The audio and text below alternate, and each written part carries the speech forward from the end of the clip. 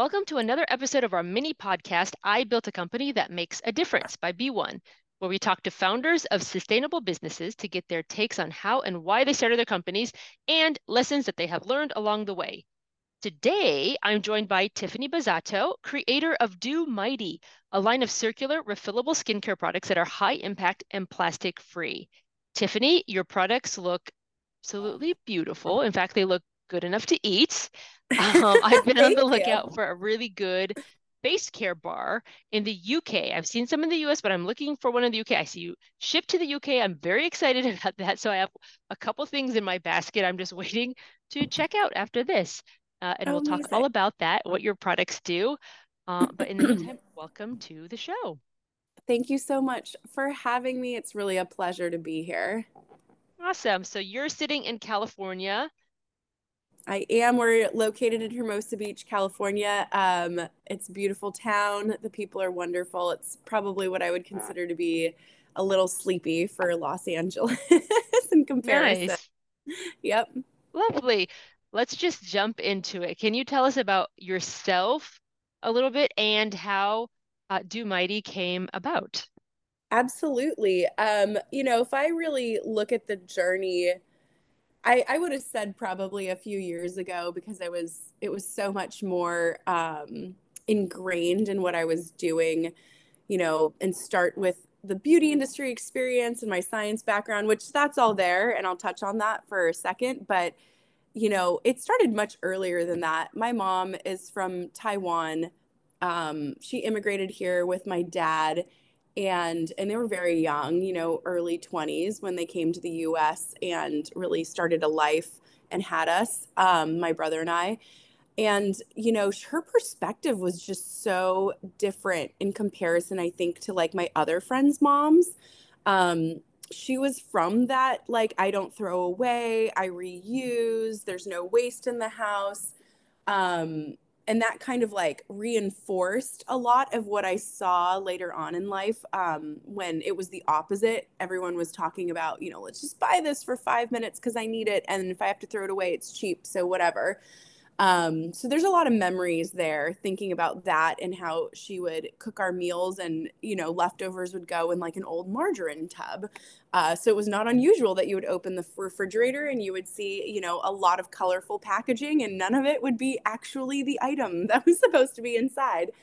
And then you fast forward, and what I loved in school, honestly, was science. I had some of the most amazing science teachers in high school and chemistry, even though I remember his name actually, Mr. Highland from La Quinta. If he's still doing chemistry, which I think he is, he was an inspiration because I was not a great chemistry student, but he was fantastic as a chemistry teacher.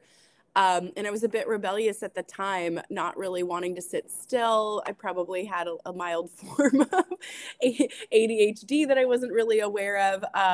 And he was just so good at teaching the major concepts. Actually, even now, I look back on that, and I had been assigned a chemical from the periodic table, fluorine, which is like a hot topic right now because of the forever chemicals discussion. And we had to do these like major college style reports on a chemical element, and mine was fluorine. So these memories, they just like layer themselves. And then fast forward a bit into college, and I ended up going into doing biochemistry. Organic chemistry was like a really hard topic for me. I'm a very hands-on person. So, labs were much better than the conceptualized way you would use chemistry at school. I had to retake a class, actually. I got tutoring. I was like, I will never use this again. This will not be useful in my life. That's the But joke. isn't that I mean, yes. So people out there that are going through this and you hearing this podcast, I mean, stick with it if you just have a passion, but you don't understand why you're doing it, because it was easy to stick with. I just didn't understand how the grades matched like what I was supposed to be learning. Because then, leaving school and finding my first job where it all applied and like kind of came together was how I got into beauty. My mentor, or what was to be my mentor at the time, was a really passionate gentleman that worked at a beauty company. They distributed raw materials out of San Fernando Valley, and they repped, what I would say would be like some of the most prominent lines of products. And each one, had scientists that basically synthesized the molecules, groups of scientists. They were all over the world. It was really, really cool. And they had an applications lab. So it was really that first day coming in and showing me exactly like how an emulsion was created, a multi-lamellar emulsion to be exact. I remember being at a gas station, filling up because I had to drive from Orange County to get to this first job, and I drove back and forth for months.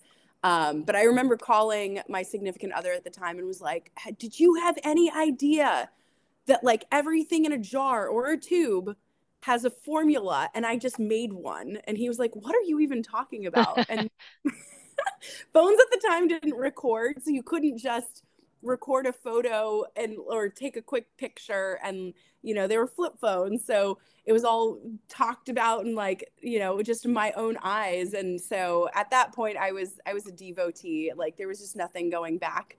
And since then it's been 18 years now, using my science degree, doing different roles within beauty, helping many companies in product development develop their items before, in 2020, then deciding to launch and start Do Mighty, which You our launched business, in COVID. This was the yeah, COVID launch baby. it is. And that was not planned, of course. Nobody really knew what was going to happen. And just like every great launch, we were hoping to actually be launched the winter of 2019. It was supply delays and just general, you know, not being able to put it all together at once, that kept pushing the date out. And so that was too bad, because obviously it would have been nice to see what would have happened a few months prior to COVID, but we always look at everything with a silver lining. It really caused us to really quickly look at, should we really be rolling up everything into one place? The answer was yes. Like you couldn't ship anything if you weren't willing to kind of do that at the time. So we integrated really everything all in one place, which was the plan, but it cemented everything really, really quickly. And we launched with one product. So What was that that was first always, product? it was our Bloom Nourish and Calm Jelly Serum Bar. So we kind of knew at that point. I mean, honestly, it's our hero product. When you look at skincare, you kind of want something that like promotes the healthy barrier. We wanted it to be for everyone. I suffer from eczema. And I learned later on, in my childhood, that basically that eczema was from fragrances and also from organic sunscreens, which are highly penetrable to the skin. That's Um, interesting. yeah, everybody's trigger is very different. So the problem with issues like rosacea and even like what I was suffering from, eczema, is that you can't necessarily trace it to any one item, but you can try to create like a pathway to figuring out your flare-ups. Is And it that like a was, food intolerance where you would start with your regular diet and then eliminate a thing by thing, like one a month, to see if that was the thing that was triggering you? Is it a bit like that? it's a bit like that. And ideally, because you can't just stop everything, right? You have to cleanse your body. You have to, have basic hygiene was important. The good news is I was a teenager when I started to notice the pattern, because I just thought I was going to suffer from the skin condition for a really long time. But the trigger, actually, it was like quite epic to learn, because at the time it was when Bath and Body Works, and I'm sure there's a lot of people that love their products out there, but it was when they became so popular that every friend for every type of birthday or holiday was Oh, gifting yeah. a Bath and Body Works set. Yeah. So I had several, and it was one day after a flare up, finally calmed down, and it got to the point where I was like so itchy. My entire arm would be scabbed. So like where I would flare up would be neck, arm, part of the face, ankles, and feet. Um, and so the areas were always very common. So I'd wear long sleeves. But it had gone away for about a week, and I'm like, thank goodness, that was like horrible. The scabs were healing, and I had reapplied on like my neck a body splash fragrance, and that was the only place that flared up a week later. And then I Oh, realized, a I'm like, week oh my God. later. So it's Mhm. not even immediate. That would be really hard to pinpoint then. Yeah, but it was the only product I had changed and decided to put on, and it was the only place that it had gone on my skin. Well, not knowing that that was like necessarily what was happening at the time, I sort of banked the information, stopped using it, and my skin condition got so much better. Which this is where something can come like full circle. So then imagine like being in the beauty industry many years later in my early and late 20s, doing my raw material business development job, get to call on Bath and Body Works. And like, I'm not going to give away any obviously company trade secrets, but then you learn a bit about like what their focus was, what their target was for their formulas, was always surrounded by the fragrance. So that's Right. probably the best way to put it. Their formulas, if you think about it, like, because they're so fragrant, your system has to basically support whatever they want to put in at that level, to get that like highly fragrant product. So learning that, it triggered that memory that I'm like, oh my God, like I did stop using these products so long ago. I wonder if it's actually just generally speaking fragrance that's my issue. And turns out it is. Wow. And the That's, clean movement too. Think about that, right? The clean movement really kind of, I know, demonized fragrances, but not everybody can handle it. Not everybody's skin yeah. barrier. Mine's extra sensitive. And I think there's a lot of people like me out there. Can you talk to us about, because you've worked in this industry on the mainstream side for a while, can you talk to us about what you felt was broken or not paid attention to enough that really motivated you to start Do Mighty? Yeah, absolutely. It took, again, like seeing for many years these layers that we kind of keep coming back to, but having different roles from, a distributor versus I worked with like a very large, very interesting company that actually developed a lot of the organic chemical sunscreen filters. And I use chemical with quotations because, organic filters basically means what people say slang chemical versus physical. So avobenzone, octocrylene, homosylates, salicylates, things of that nature. They were a direct producer of the products, and their quality and their manufacturing was unparalleled. Their science was like amazing to see firsthand. Um, and then working with these brands and talking to marketing people, and then trying to figure out, where's the fit for some of these different items. You definitely see a disconnect. So what ends up happening is products get created by very scientifically founded, knowledgeable people, and then it has to be translated through marketing and product development, which oftentimes those people, they have marketing degrees, not science degrees.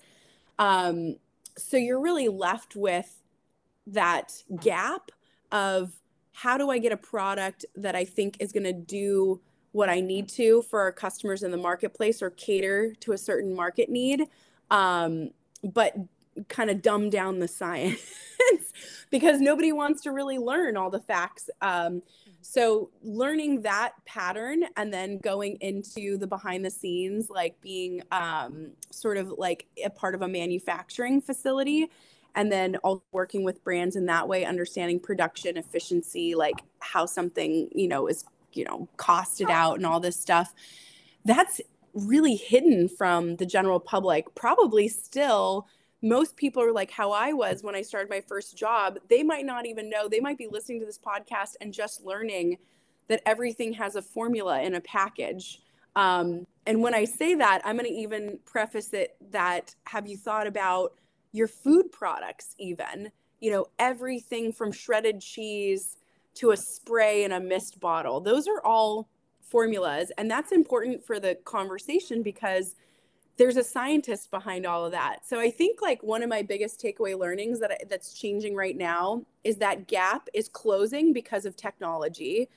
We have people, especially on social media platforms, that talk a lot more about this kind of veil that, and they pull away from it. Like, what have we been trained to learn through marketing that maybe is no longer truly fact? Those people are amazing. You know, they speak to different ingredients, they speak to different trends that people think like they need to be following. And one of those broken systems that we try to dismantle at Do Mighty is the thought process of like you can actually have really wonderful products that are put together with clinical actives that are meant for every skin type, because you can have something that's catered to sensitive skin and layer it with a lot of these wonderful clinical actives, but have it be non-irritating, have it be about building a healthy barrier and really being choosy with the entire formula. So that's kind of the real concept of why we started. um, I wanted to make sure that like our pillars of the company were there, and I wanted to keep them a very high standard. So that being kind of the basis of like every skincare product that I have to put on my skin because of my issues of eczema and irritation, and just wanting everyone to that use our products to have a healthier barrier, also meant that we were going to have to find a way that it was going to be refillable, waterless, so that it was very compact and easy to travel with, because I was never one to have a high fluff routine.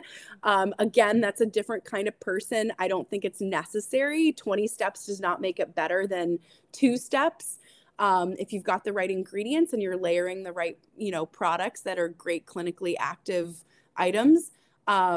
And so all those things combined, you know, we really then poof, this innovative concept of we can be eco-friendly from the core, but also have all these wonderful attributes that you've never seen before that make a product just super fantastic.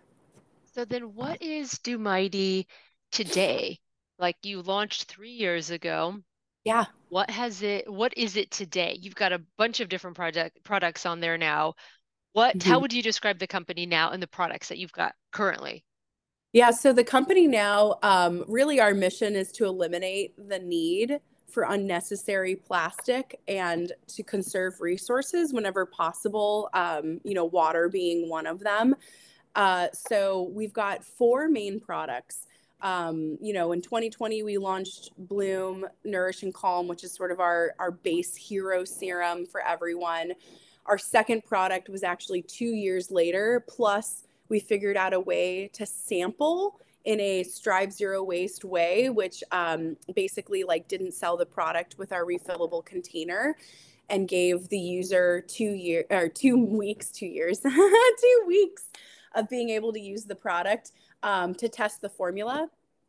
And that was for us monumental, because then our customers didn't have a high buy-in to get the products, but they could test everything. And so we've gone on with that for some time. So after 2 years, we ended up with 2 products and a sample of our first hero serum.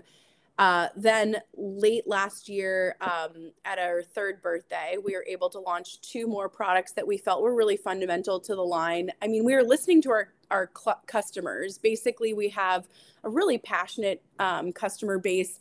And we had 2 polls. We had customers that said, look, we love your hero serum. We love healthy skin barrier.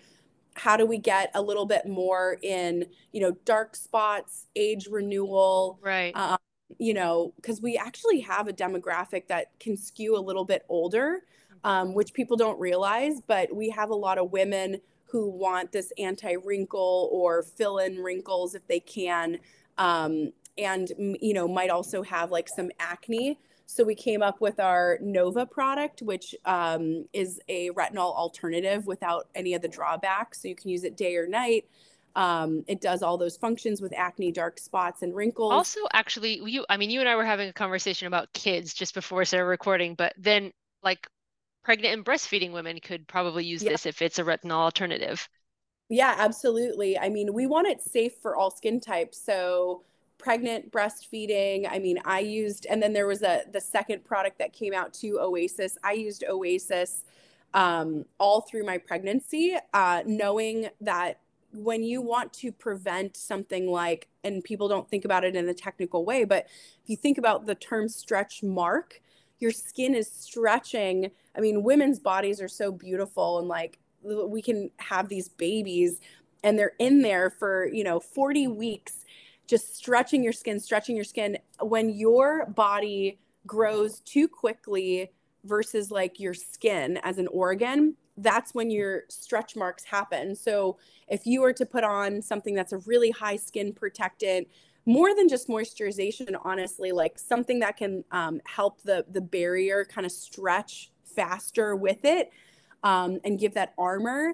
We came up with Oasis for that reason, and I tested it, and I have about a half a dozen other girlfriends that have been using it with much success for Mm-hmm. zero stretch marks, and that's incredible.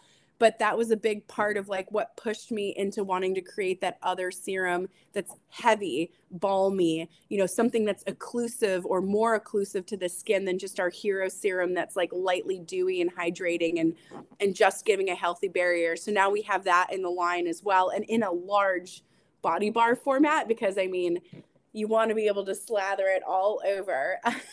I didn't even uh, know serums could come in bar form. That's yeah, super yeah, interesting. We were talking to um Nora, the creator of High Bar. She was yeah. talking about some things that, they're trialing oils like in bar form. I had no idea that you could put serums in bar form. Like that's very cool. That changes Yes. kind of the game in the quest to eliminate single-use plastics and get away from that and more bar any kind of cosmetics and bathroom products in bar form. I had no idea until Yeah, we found do. We love you bars. guys. I mean, we Yeah. there's a lot to solid format that I think was overlooked early on because the technology just wasn't there to give a luxurious experience to the customer. I think there are brands now that are breaking through that. Um, and part of it is just thinking outside a bit of the box, or the bottle that existed before. So when we actually kind of bringing it a little bit to the beginning, when I talked about logistics and bringing in like a lot of our sort of vertical supply chain, I formulate the products. We have a lab here. When we create a formula, it takes a long time, even since the start of the company. And I'll just mention this because we're kind of like working very hard to see by 2025 if we can finish some of our SPF products. The start of the Ooh. company, yeah, we always knew we were going to need to do SPF. That's very fundamental to keeping a healthy skin care routine and like practicing protection and whatnot. So that'll be like many years in the making. But when the idea of our jelly serum bar just came about, and Bloom was really the first and most important hero serum. That took several years, and it didn't start as a bar. So, the technology needs to be there. And when we created it, the idea of no fillers was so important, and natural actives, because we don't really want to support, big oil controls so much of like the packaging industry. They're in raw materials. I mean, honestly, if people really trace back, I know this might ruffle some feathers. Look, I know people are very passionate about palm oil. Okay. Palm oil is a big topic of deforestation. Having it certified if you do use it is very important. But if people knew and really researched how much petroleum derived ingredients or packaging or fundamentally like the treatments of petroleum and what it goes into and how that impacted the world, we would have another passionate group of people talking about it. Except studies and different packaging companies, they don't do the work they need to because they want to make sure that they continue to support big oil. I mean, it's billions and billions of dollars. So I'll just say that, plant the seed for everyone listening that is really passionate against like no use of palm oil. And please look up kind of like the petroleum industry and some of the different studies and who they're sponsored by, carbon footprint studies, like just really look at that and why that's being used as like the eco way of measuring a KPI. So I'll kind of go from there and say, like, we were able to discover, and now we're patent pending. We've already filed the patents, and they should be coming back to us possibly sometime this year. But basically, our amino acid technology is one of the only natural and unique ways of putting together a very luxurious serum. Everyone else on the market, which I think like really had good intentions to creating solid products, wanted to just remove the water and create a solid, but with similar products as a lotion. Waxes being a big part of the system to harden. So they're not melt proof. And if they are, they're using heat activation on the skin. Whereas, I mean, our product really glides. It's super glossy and beautiful. And it deposits because of the absorption and like the compatibility of the skin.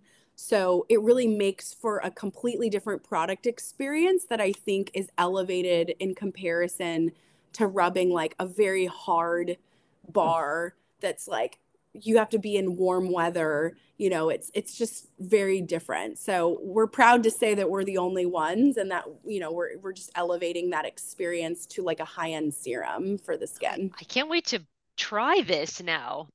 And I'm probably I will make squarely sure in you the get to try age. it. Yeah, I'm excited you ship to the UK. I'm probably squarely in the age range for your that last, what was it, Nova? That last one of the last products that you. Yeah, so I'm gonna add that to my basket now, right after this conversation. Can you talk to us about um in the past 3 years, how you've developed distribution channels, where you guys are available, how you thought of that, and then how you set up relationships, your DTC channel. How did you think about this? Yeah, that's a really great question because I am technically a product developer scientist by heart and learned marketer at this point. If someone looked at our website 4 years ago, they'd be like, "This is a completely different company." But it's pivoting. It's a lot of little changes. We couldn't do everything I wanted to at once with the marketing side. We're a bootstrapping company. We don't have big money behind us, but that's part of why my passion drives what we do. And so we love working with local sustainable businesses. I mean, all of our collabs, all of our retail partners, they're not big companies. We don't sell on Amazon. And I know I get like so many people saying like, what about Sephora? What about Ulta? We get that they're the biggest companies, but are those guys really going to understand when they're just repping like all these different lines, and you go in, and their customers are used to like buying and just returning products. The concept is just lost there of what we're really trying to do. And they cycle through products the way that people I mentioned earlier cycle through buying something, and the thought that you're just going to toss it if you don't like it or return it if you don't like it. That's a greater impact on the planet, that overconsumption and willingness to just move on to the next thing. Than finding the right people who just understand great ingredients paired with, the concept of refill, reuse. So we already knew that our partnerships were going to be local and more passionate people. In the beginning, really, when we started wholesale and doing B2B, we I picked up the phone. I mean, it's as simple as that. I found the stores that were opening in different places. I learned about them through social media or just looking on the internet. I was very passionate actually about our local neighborhood, and surprisingly, I'll just mention we probably have the fewest stores in California, versus across the U.S. on the East Coast is like a big market. And those individuals are really driving the change, and more stores continue to open. So they're really the ones that got me very passionate about doing store events. Once we had openings in 2021 and 2022, like I went and traveled to a lot of these stores when I could before having my daughter. Um, and then, marketing wise, we just kept true to who we were. We talked about the performance of the products. I posted a lot on social media. We had help making videos, explaining kind of what we were talking about. We talk about being uncomplicated, unbottled, undiluted. And I just think people resonate with that, like they want to find something that isn't the next, I'm going to throw it away or move on to the next thing. Like they want something in their medicine cabinet or in their travel bag that makes them happy, and like tried and true always works when they use it. And that's just what we are. So you guys are available in store and online, e-commerce and brick and mortar. Absolutely. We just launched actually a few days ago. We did our store locator map. So you can find that on domighty.com. There's a page that has our store locators. I'm still uploading some because it's based on Google Maps. So if someone hadn't registered yet, or if it doesn't show up on there, it's just possibly the 20% that needs to be added manually. But we're in 200 doors across the US, and, a handful, about a dozen across Canada and Japan, and other places. We're hoping to get into some places in the UK. We've got quite a few customers that email in wanting to know where they can find us in the UK, and we don't have anyone yet. And I understand that, like, importing into the UK can be really tough because of the taxes and duties. But we get the same question also for Australia. Like, I've had a large concentration of people ask about Australia. So we've got certain areas that we're looking for partners too. So if anybody's out there in those areas, Well, I was send me. just gonna say we have like, in our listener base and in our audience, especially on B1, we have a lot of organic grocery stores and refilleries all over the United States. So if somebody is interested in stocking your product, how do they get in touch with you? Yeah, we have a contact form on our website, and I try to always answer those back within 24 hours. There's actually a specific wholesale page. So if it's B2B, go to the wholesale page. Let me know. Oftentimes, too, I'm very in touch with our audience within Do Mighty. So you can even send a DM on Instagram or TikTok, and like I would be the one who would see it and answer back. So those are all great ways to get a hold of me. And it's spelled DEWMIGHTY for all of those handles. But I am very involved in the business. It means so much to me. So like having that direct line to people who want to know or needs questions answered, like that would be where I'm at. Awesome. Okay, that's amazing. Let's talk about your first customers. How Yeah. did you, or did you, it's always, I mean, this is like for everybody. I don't know I've never talked to any entrepreneur that was like, actually, we launched early, whether it's like a new feature or product. That's like, actually, everything came together seamlessly. We were able to launch 2 weeks early. That never, ever, ever happened. So Yeah. having product delays and launch delays is just like part and parcel with being a human entrepreneur. So when you guys were first launching and getting ready to launch, how did you start building customer interest and start connecting with customers before you launched? And then how did you convert those first customers into customers? So uniquely, it's a little bit tied to our name, which I don't think people realize all the time, since do sort of people think of, and this is why I chose it, um, a luster on the skin, right? DEW.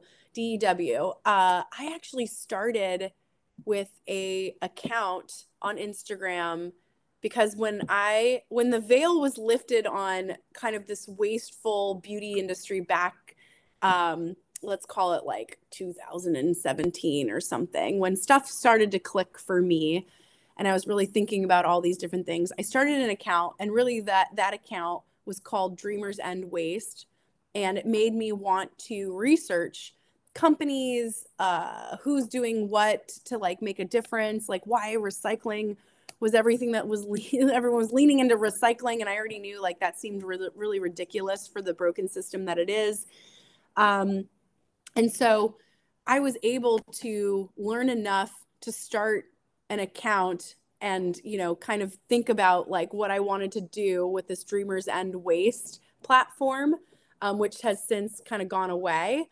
But it started us very early in understanding social media and, sustainability accounts and like what people were learning and what they wanted to see or hear, what was important to them, maybe what was missing. I'm like, are people talking about composting? That's big for us. Like, you might not be able to do it everywhere, but like, since recycling is broken, shouldn't we be choosing products that perhaps reintegrate into the earth as nutrient soil? So that really got us so much information early on, before it became, big to be a micro influencer or a mega influencer in sustainability. Um, and that's also why when we launched, we already slowly had followers because we were posting about different topics that we were interested in. We were learning about different things. The algorithm wasn't so, let's call it, choosy at the time. Customers could just look up certain topics, and like if it was a unique topic and they didn't know that much about it, like you would show up in the feed. And I also believe, someone reminded me recently, don't forget that like social media at the time, you could post every day, and what people were looking at that topic was based on timing, not just like the algorithm deciding to push you forward. So Mm-hmm. you really had like a bigger megaphone at that time. And we were lucky, by that. So by the time we launched, we'd learned a lot about the customers. We had already cemented all of our concepts on our pillars and like what was really important to creating low impact products. And we were able to launch with a lot more followers, I think, than like many people did. I think at the time we were at a few thousand.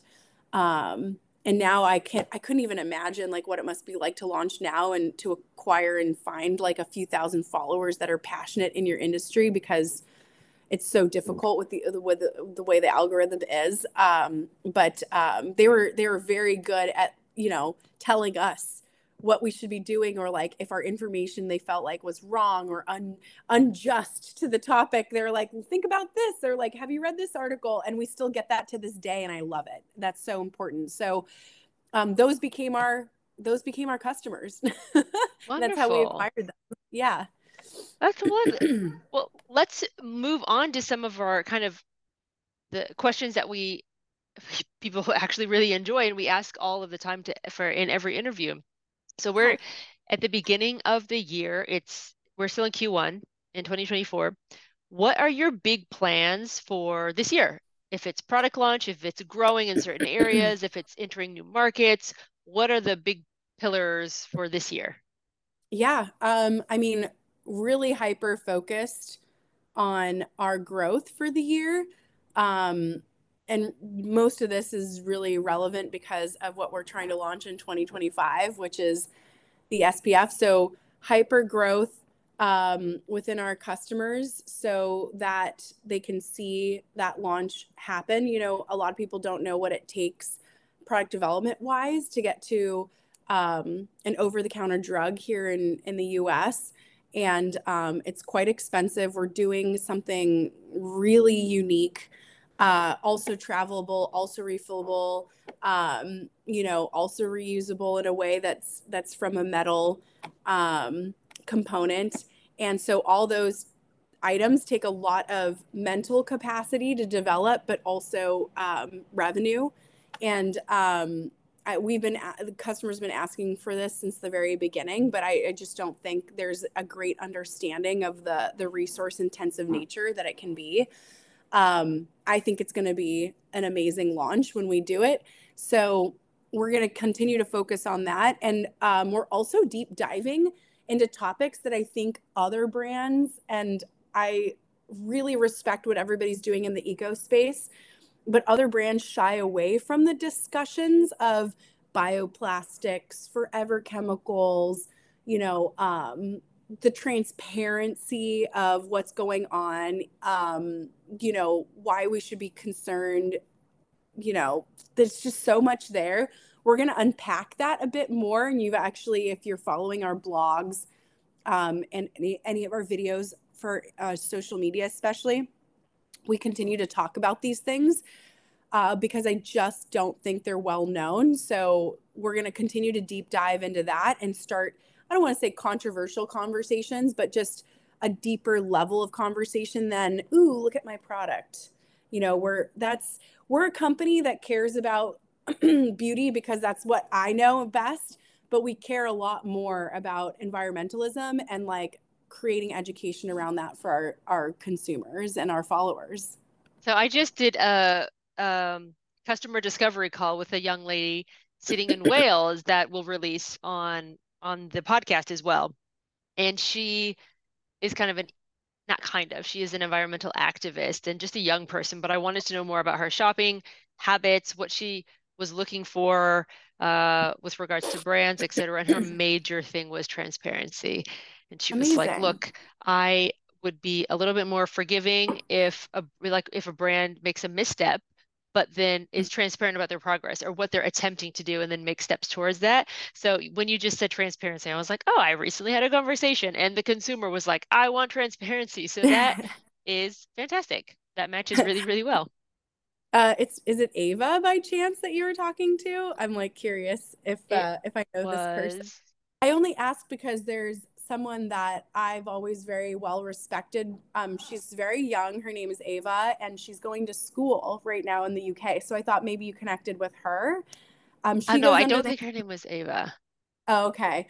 Yeah. So I was like curious if you had talked to her because she even started like a climate school online that like if you're interested, you know, you could go to and take a look at. I know her studies have been taking up a lot of her time, so I don't know, you know, how active she's been able to be because I'm sure that's like a lot to take on. But I mean, she started her account when she was 16, 15 or 16, and I've been following her story for some time, and she's one of the few that have talked about our products and like have really enjoyed using our skincare. So I just had to ask because like she's We'll an drop amazing. her handle. We'll include that in the show notes for everybody. No, this young Yeah. woman, I remember her name now. Her name is Tammy. Send us the handle and we'll include that in the show notes for Ava. Oh, that would be great. And you know, it's really interesting because I think a lot of people um, talk about wanting to be transparent, and they say transparency without really, you know, the actions need to meet words at this point. I mean, we're so transparent. I really spent, and we continue to modify it like as we move along, adding more products. But you know, we have a whole page just dedicated only to ingredients, and I feel like our information on there is not meant to be fluff. You know, we talk about you know, if a product is not certified organic, because I know that tends to be a lofty goal if you're going to create clinically active products.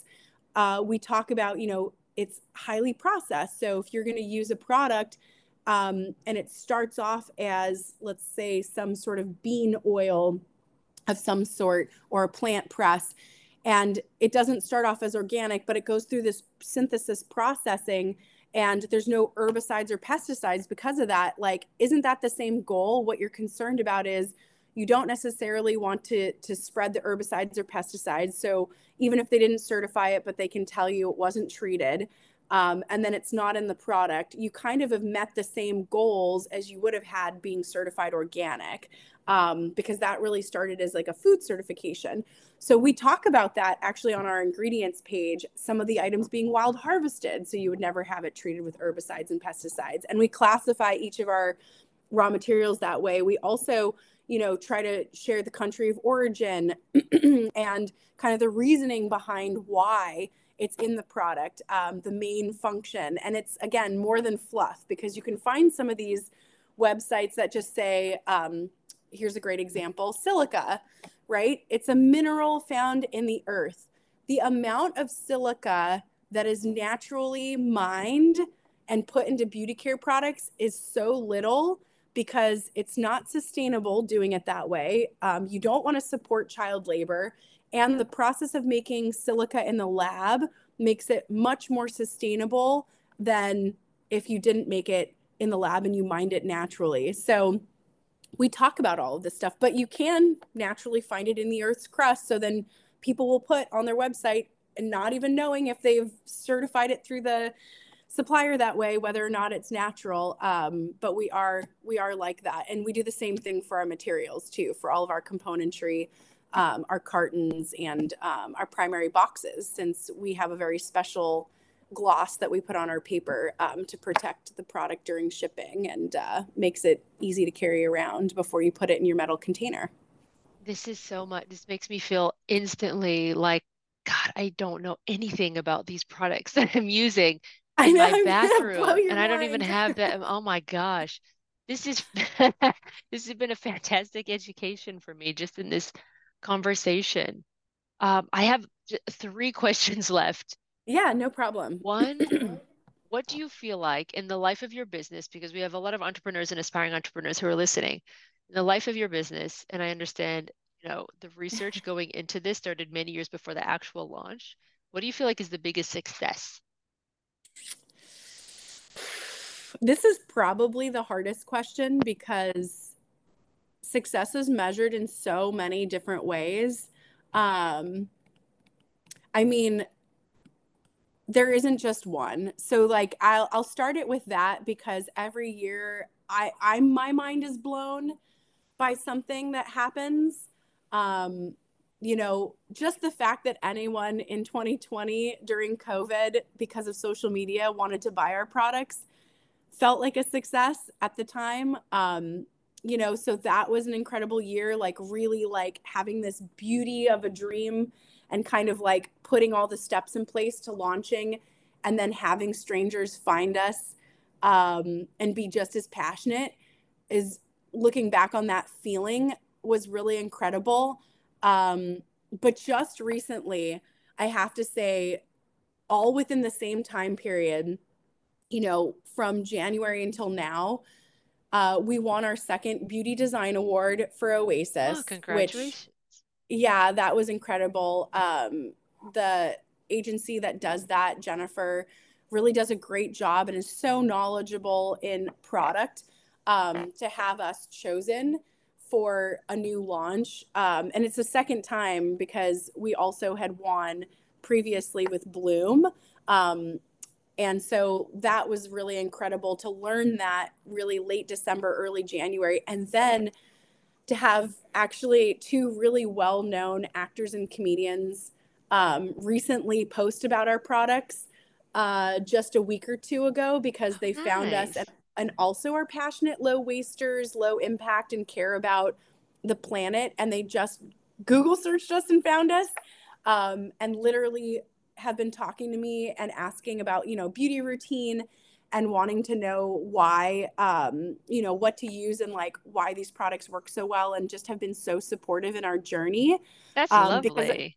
yeah, I mean, honestly, they could be doing anything with their time and being able to talk with them and having their audience learn about us because of their wanting to pass on some of this information to them. I mean, that feeling like of our message getting through and that kind of like amplification, uh, I would say that that's been a success too. So those are probably what I would say right now, like is really sticking Nice. with me. But yeah, like it's been wonderful. Like 2024 has been a year. Yeah. Well, let's talk about the flip side of that coin then. What do you feel like in the life of your building Do Mighty has been your biggest failure to date? Biggest failure, if I can even call it that, is there was a slight misstep, I would say, in if I'm remembering the timing correctly, 2021. Um, we kind of fell into that trap after launching and then going on to our second product of thinking we needed to do a little bit more in the traditional marketing route. So we really expended a lot of resource in trying to learn a bit more about this, like, Google ads and mass customers, because like it basically resonated with me, like our messaging is so passionate, like more people are going to want to learn about this. I had bit off like way more than I could chew, I would say, in learning marketing at that point. And it really took a lot of the resource that we probably could have spent more on our R&D, and kind of went this more traditional route. After 3 months, I had the wherewithal to be like, this is nonsense. If this is what it's about, like, and this is, you've had enough entrepreneurs on here, we don't necessarily subscribe anymore to the thought process of we need a boatload of venture capital funding so that we can just lose money in the beginning to acquire customers and hope that they stay. I mean, that is, I'm just going to say nonsense. Like that might have worked 7, 8 years ago.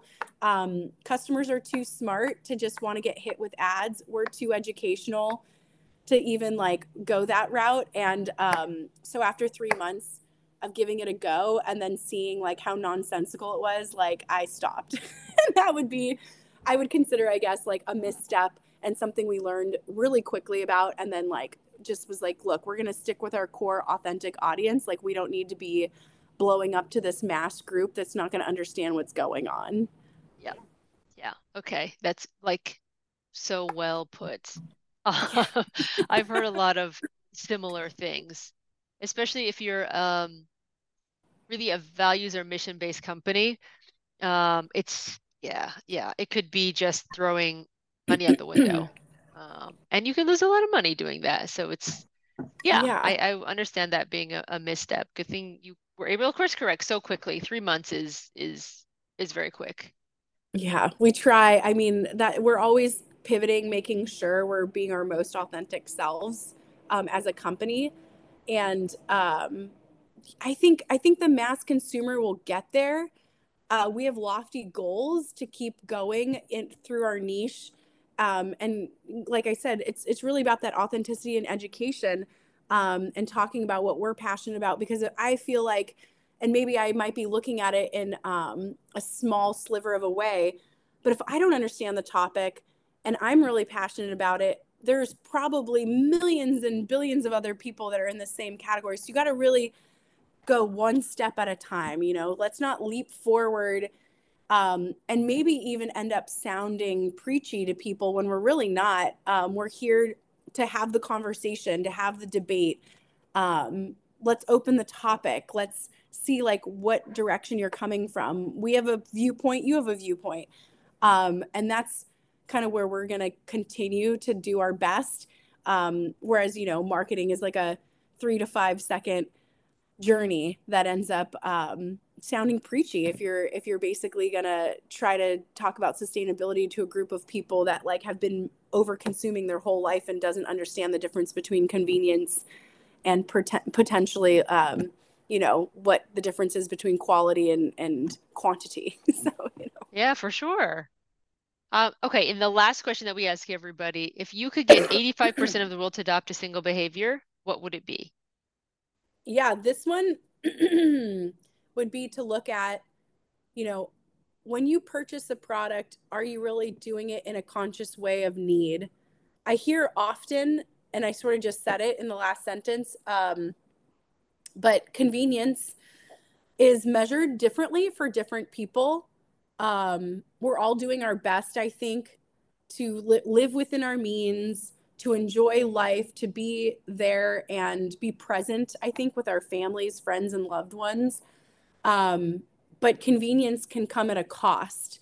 So when someone believes in convenience and they're just sort of pushing the button and buying something, they don't know what business they're supporting. They don't know necessarily. They haven't like really done the background.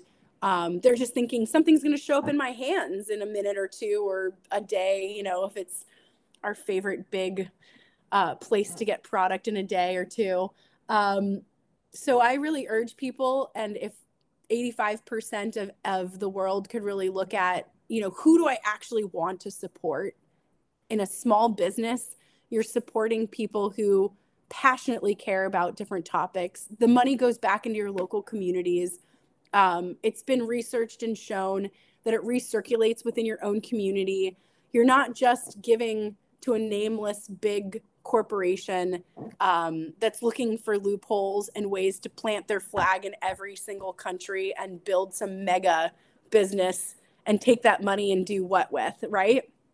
So that's the most for us. Because if you are a conscious consumer and you push the button less often just to have something in your hands, which more likely would get thrown away anyways, you would be looking at these small businesses differently and you'd be wanting to support them instead of you know, these behemoth companies that you're never gonna really ever get a hug from. And supporting your local community. Yeah, you know, and I don't mean small business like just us either, by the way. I mean, there's a lot of people to look at, local restaurants, you know, local retailers.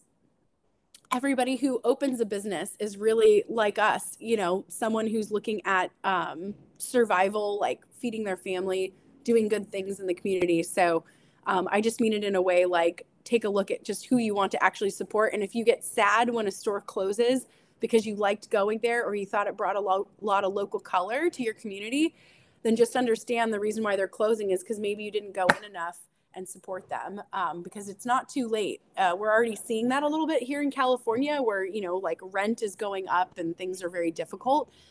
So stores are closing when they can't make it. But yeah, there's definitely that. So 85% of the people doing that, we're going to have a totally different world out there. It would definitely indeed look a lot different if we had a lot of more purposefulness in consumption, for sure, whatever it looks like. Yeah. Okay, and then can you plug where we can find you um, on social media? I know you mentioned it already, but just give it another whirl. Yeah, of course. So our website's www.dewmighty, DEWMIGHTY.com. We've got social media handles, Do Mighty at Instagram, TikTok, Facebook, which, you know, is there. We're not super active on, but it's there. And if you ever want to just talk to me directly, I'm also on LinkedIn. So send us a message through our contact form or just on any of those platforms, and I'll be sure to get back to you. Fantastic. Thank you so much, Tiffany. This has been a very educational and a really, if I could say, um, it's very obvious that you as a founder are very purposeful about how you spend your time and what you want to put into the world. So that is lovely to see. We talk to a lot of entrepreneurs, and that is one of the common threads. People are dedicating their lives and their times and their livelihoods as well to make something, put something back into the world that will make a positive impact. So it's great to talk to entrepreneurs like yourself who are so passionate about this. I recommend that everybody on B1 go have a look at Dumani. I'm going to finish my purchase myself, put one more product into the basket, and then check out since you guys ship to the UK. So thank you so much. Thank you for having me. It's been a pleasure. And honestly, I can't imagine any other way spending my time. So this is fantastic. And I hope you have a great one. Thank you. Everybody else, we'll see you on B1.